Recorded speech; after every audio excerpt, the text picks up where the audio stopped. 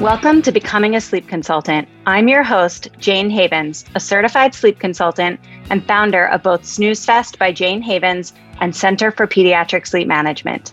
On this podcast, I'll be discussing the business side of sleep consulting. You'll have an insider's view on launching, growing, and even scaling a sleep consulting business. This is not a podcast about sleep training. This is a podcast about business building and entrepreneurship.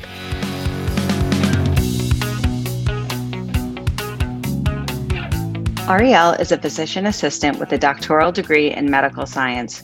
She has been practicing evidence-based medicine for 6 years and wanted to find a way to support her pediatric patients and families with their sleep struggles in an evidence-based way.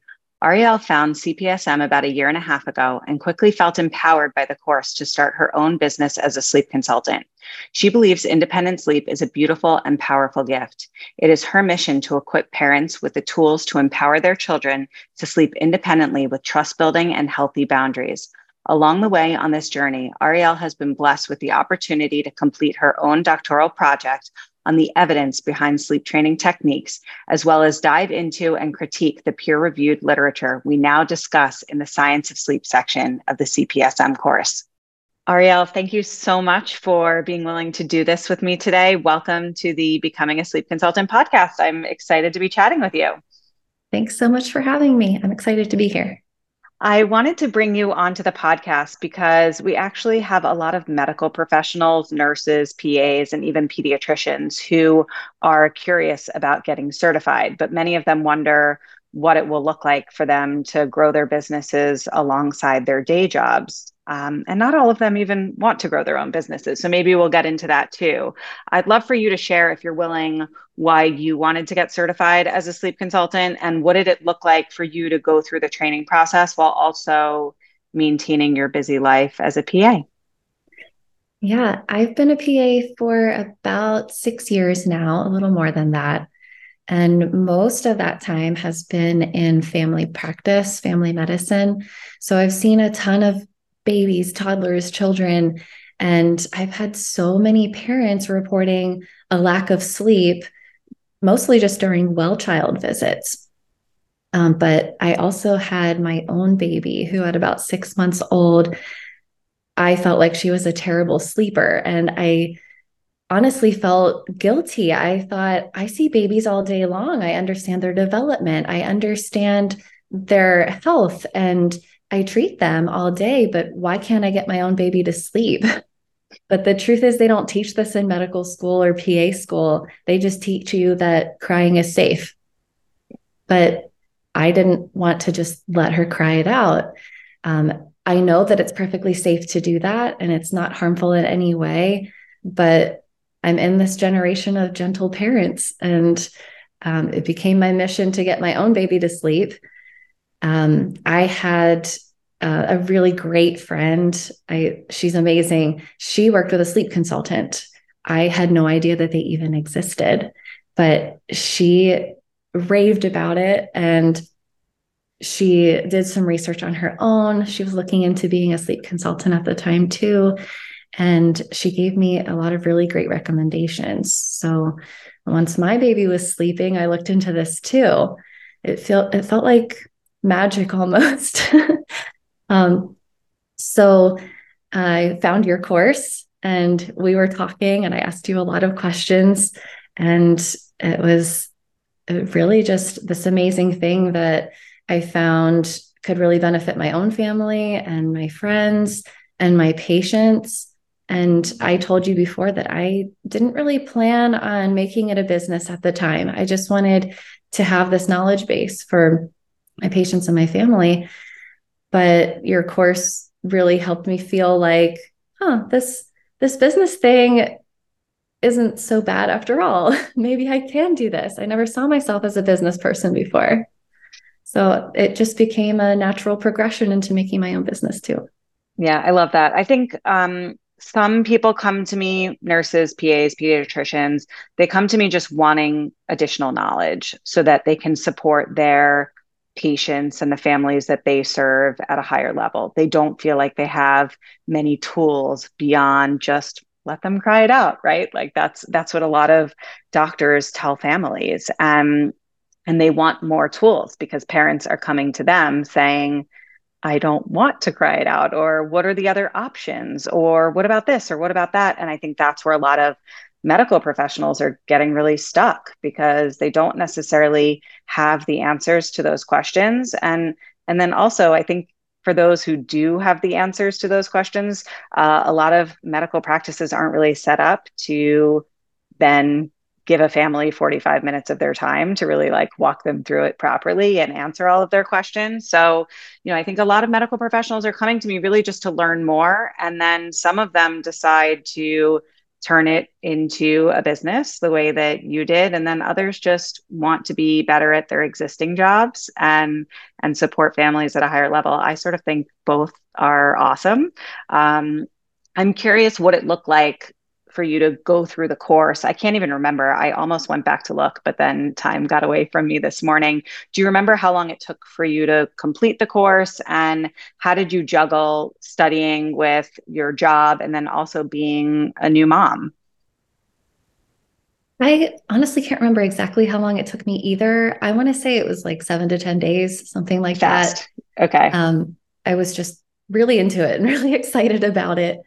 But I was working PRN, which means as needed, in my medical job at the time. So it was a really great time for me to look into or to spend the time to do more research and take the course.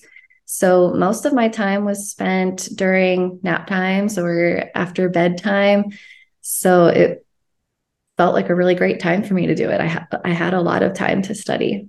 I always tell people, I think that we all have the time. Something that comes up often in my calls with prospective students is they say, I don't have time. I have a job. I have a kid. I have this. I have that. I think that we all have time in our day. We all sit on our phones and scroll Facebook or Instagram. We all binge Netflix shows at night. Maybe not every night, but like we all have time in our day. And I really do think it boils down to like, is this something that you're really interested in doing? And are you going to prioritize it? Because for someone like you to finish it in, 7 or 10 days, like you made it happen because you were interested and you wanted to do it and you prioritized it. And I think that that's what it comes down to for all of us. Absolutely. I think we make time for the things we want to do. Yeah, totally agree. Now that you're certified and you've been up and running for, I think, about a year and a half, can you share a little bit about what it looks like for you to live the sleep consultant life, but also continue to work in your job as a PA? Yes. What I have right now with both being a PA and sleep consulting is really beautiful for me because it lets me work full time in my medical job when it works for me. I have a really fortunate position right now where I can work PRN when I want to, or I can work full time hours when I want to. So I love that because I can meet the community's needs when the needs are high, and I can spend more time at home with my family or doing sleep consulting when I feel like that's better for me. So right now I'm working PRN as needed, but in the fall, for instance, I was working full time and I was in the hospital working, and I was still working on my doctoral project too. So things were really intense for me in the fall and the winter. So I saw a lot of fewer clients, but right now I'm working PRN. I'm finished my doctorate.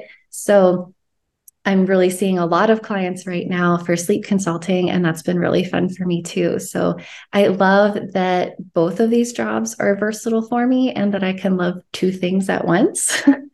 It's been really helpful because I think that for me, I can prevent being burned out from one thing because I can spend more time doing one of the jobs I love when the other one becomes less time consuming for me, but I can change both of them. I love that I have the control over that. I know a lot of medical providers don't. They have really busy schedules. So I do feel really fortunate that I can find a balance between both. How are you finding your sleep consulting clients? Where are they coming from? The vast majority of my clients are coming from other medical providers. And I think that we have a really great rapport already because we can relate to, well, I didn't learn this in PA school. And that struggle or that internal battle of why can't I get my child to sleep when I know everything about their anatomy and their development, it doesn't make sense. So I do find that a lot of my clients, I can really relate to that way. But the vast majority of those are coming from a Facebook group of PAs and professionals who are like me. And I think a lot of sleep consultants could really benefit from seeing clients who relate to them in different groups. And I love that. But I've had a handful also find me locally or from Google too. Yeah. How do your colleagues view you becoming a sleep consultant? Is that perceived as being like a little weird to have this side hustle that's not medical? Is it seen as something that's like a little weird? Are they just grateful to know you, to have a resource? What does that look like? And then I'm also wondering, do you find that like your clients that you're serving, do they love that you are a medical professional? Yes. My clients do love that I'm a medical professional. One, because a lot of my clients are medical professionals too. So we can have those talks like developmentally, this makes sense, or that doesn't make sense. But the other clients who aren't in medicine, I think they love it too. I think they just feel a little bit comforted that that I've spent that extra time having that study in medicine and that I'm not going to give them recommendations that really I wouldn't give a patient. I've done the research to get the evidence behind it, and evidence-based practice is really important to me in both of these jobs. So I do find that clients tend to feel comforted by that. In my work, my colleagues have not told me they think it's weird at all. I think most of them just ask me a lot of questions, or they say, what can I do about my grandchild or my child or my niece or nephew's having this problem and that problem? Or can I give your contact information or business info to this person I know who's having trouble with sleep? Or do you have any recommendations I could quickly give this patient of mine? And I find that it's really been rewarding and fun in my medical job. I think one thing that a lot of I see CPSM graduates when they're those who are not medical professionals, when they're just getting started in the process of growing their businesses and they're trying to figure out what sort of networking to do, what connections to make. A lot of them, I think, are intimidated by the idea of approaching medical professionals to network with, whether it be pediatricians, PAs. And I'm always telling them that I actually think that medical professionals largely really appreciate sleep consultants because we're filling a void, we're filling a need. They don't have the capacity, they don't have the knowledge or the time to coach and support parents through the sleep training process. And connecting with those medical professionals really, I think, can provide you with a steady stream of referrals, but a lot of women are scared to do that. Would you say that it has been your experience that largely medical professionals are supportive of sleep consultants and the field in general? I think so. I think honestly, a lot of medical providers don't know that sleep consultants exist because I didn't.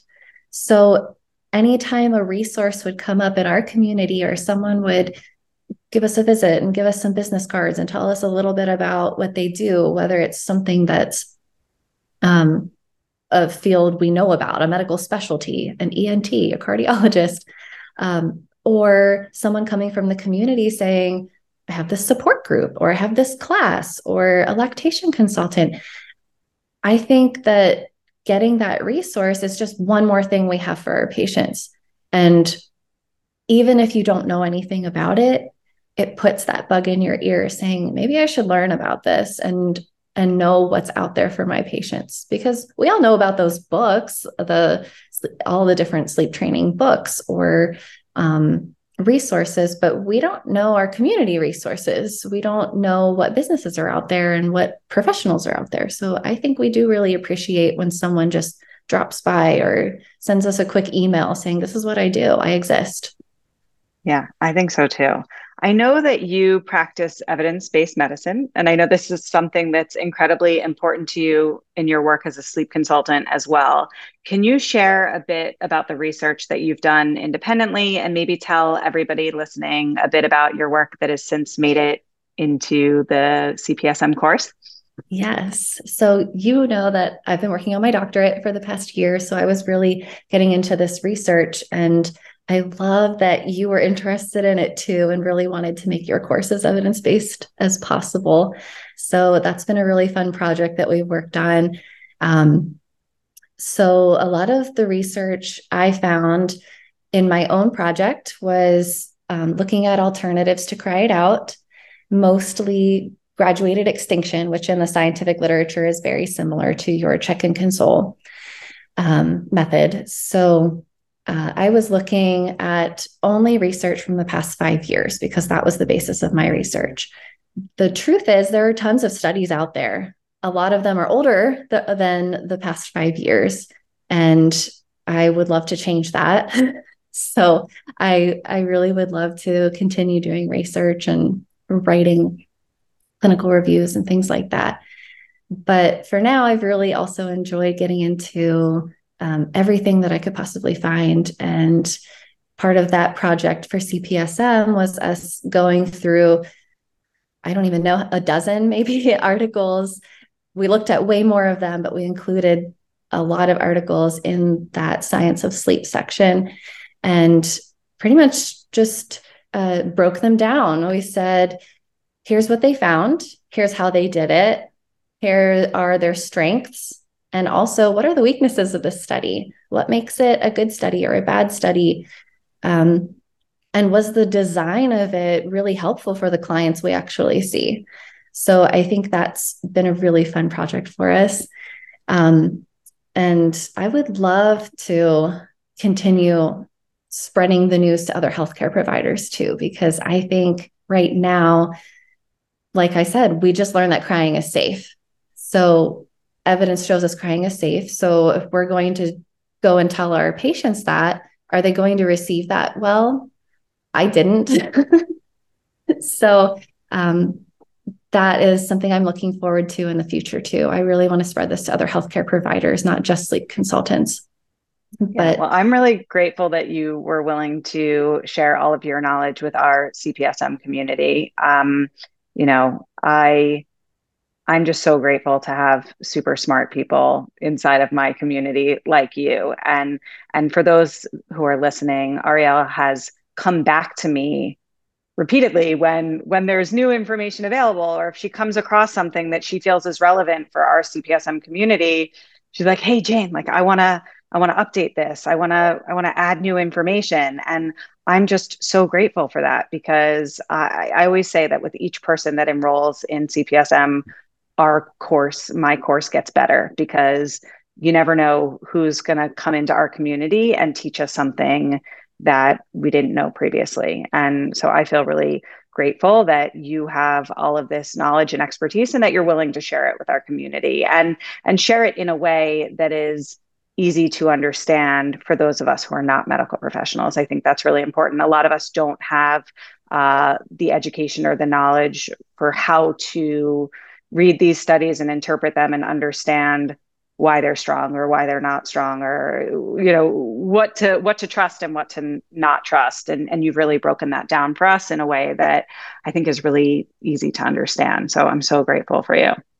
thank you. I'm really grateful that you really want your course to have evidence in it. I think that's something that's really unique about CPSM now, that I have never seen another course that really has peer-reviewed literature in it. They all reference the different books that are out there, but how many really look at the studies deeply? So I'm glad that I could be part of that. Yeah, well, I am just wishing you like all the success in the world, both in your medical lane and your sleep consulting lane. What are your goals? Do you have goals or thoughts about what the next, 2 to 5 years will look like for you professionally? Yes. And I don't think that I will 100% fully switch from medicine to sleep consulting. I 100% believe that I could.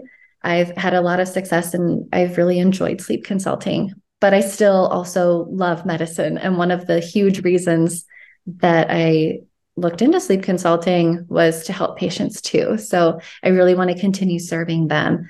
But I think one of the things that I want to do in the very near future, I sort of mentioned earlier, is I really want to look into how I can reach more healthcare providers and educate them on the evidence of sleep training and the recommendations that they can make for their patients, and really things that they could say or do for patients that they can do during that visit, rather than, like you said, we don't have 45 minutes to talk about just sleep during a well child visit or even during a problem visit. It's somewhere between 15 minutes and 30 minutes, depending on what the visit is scheduled for.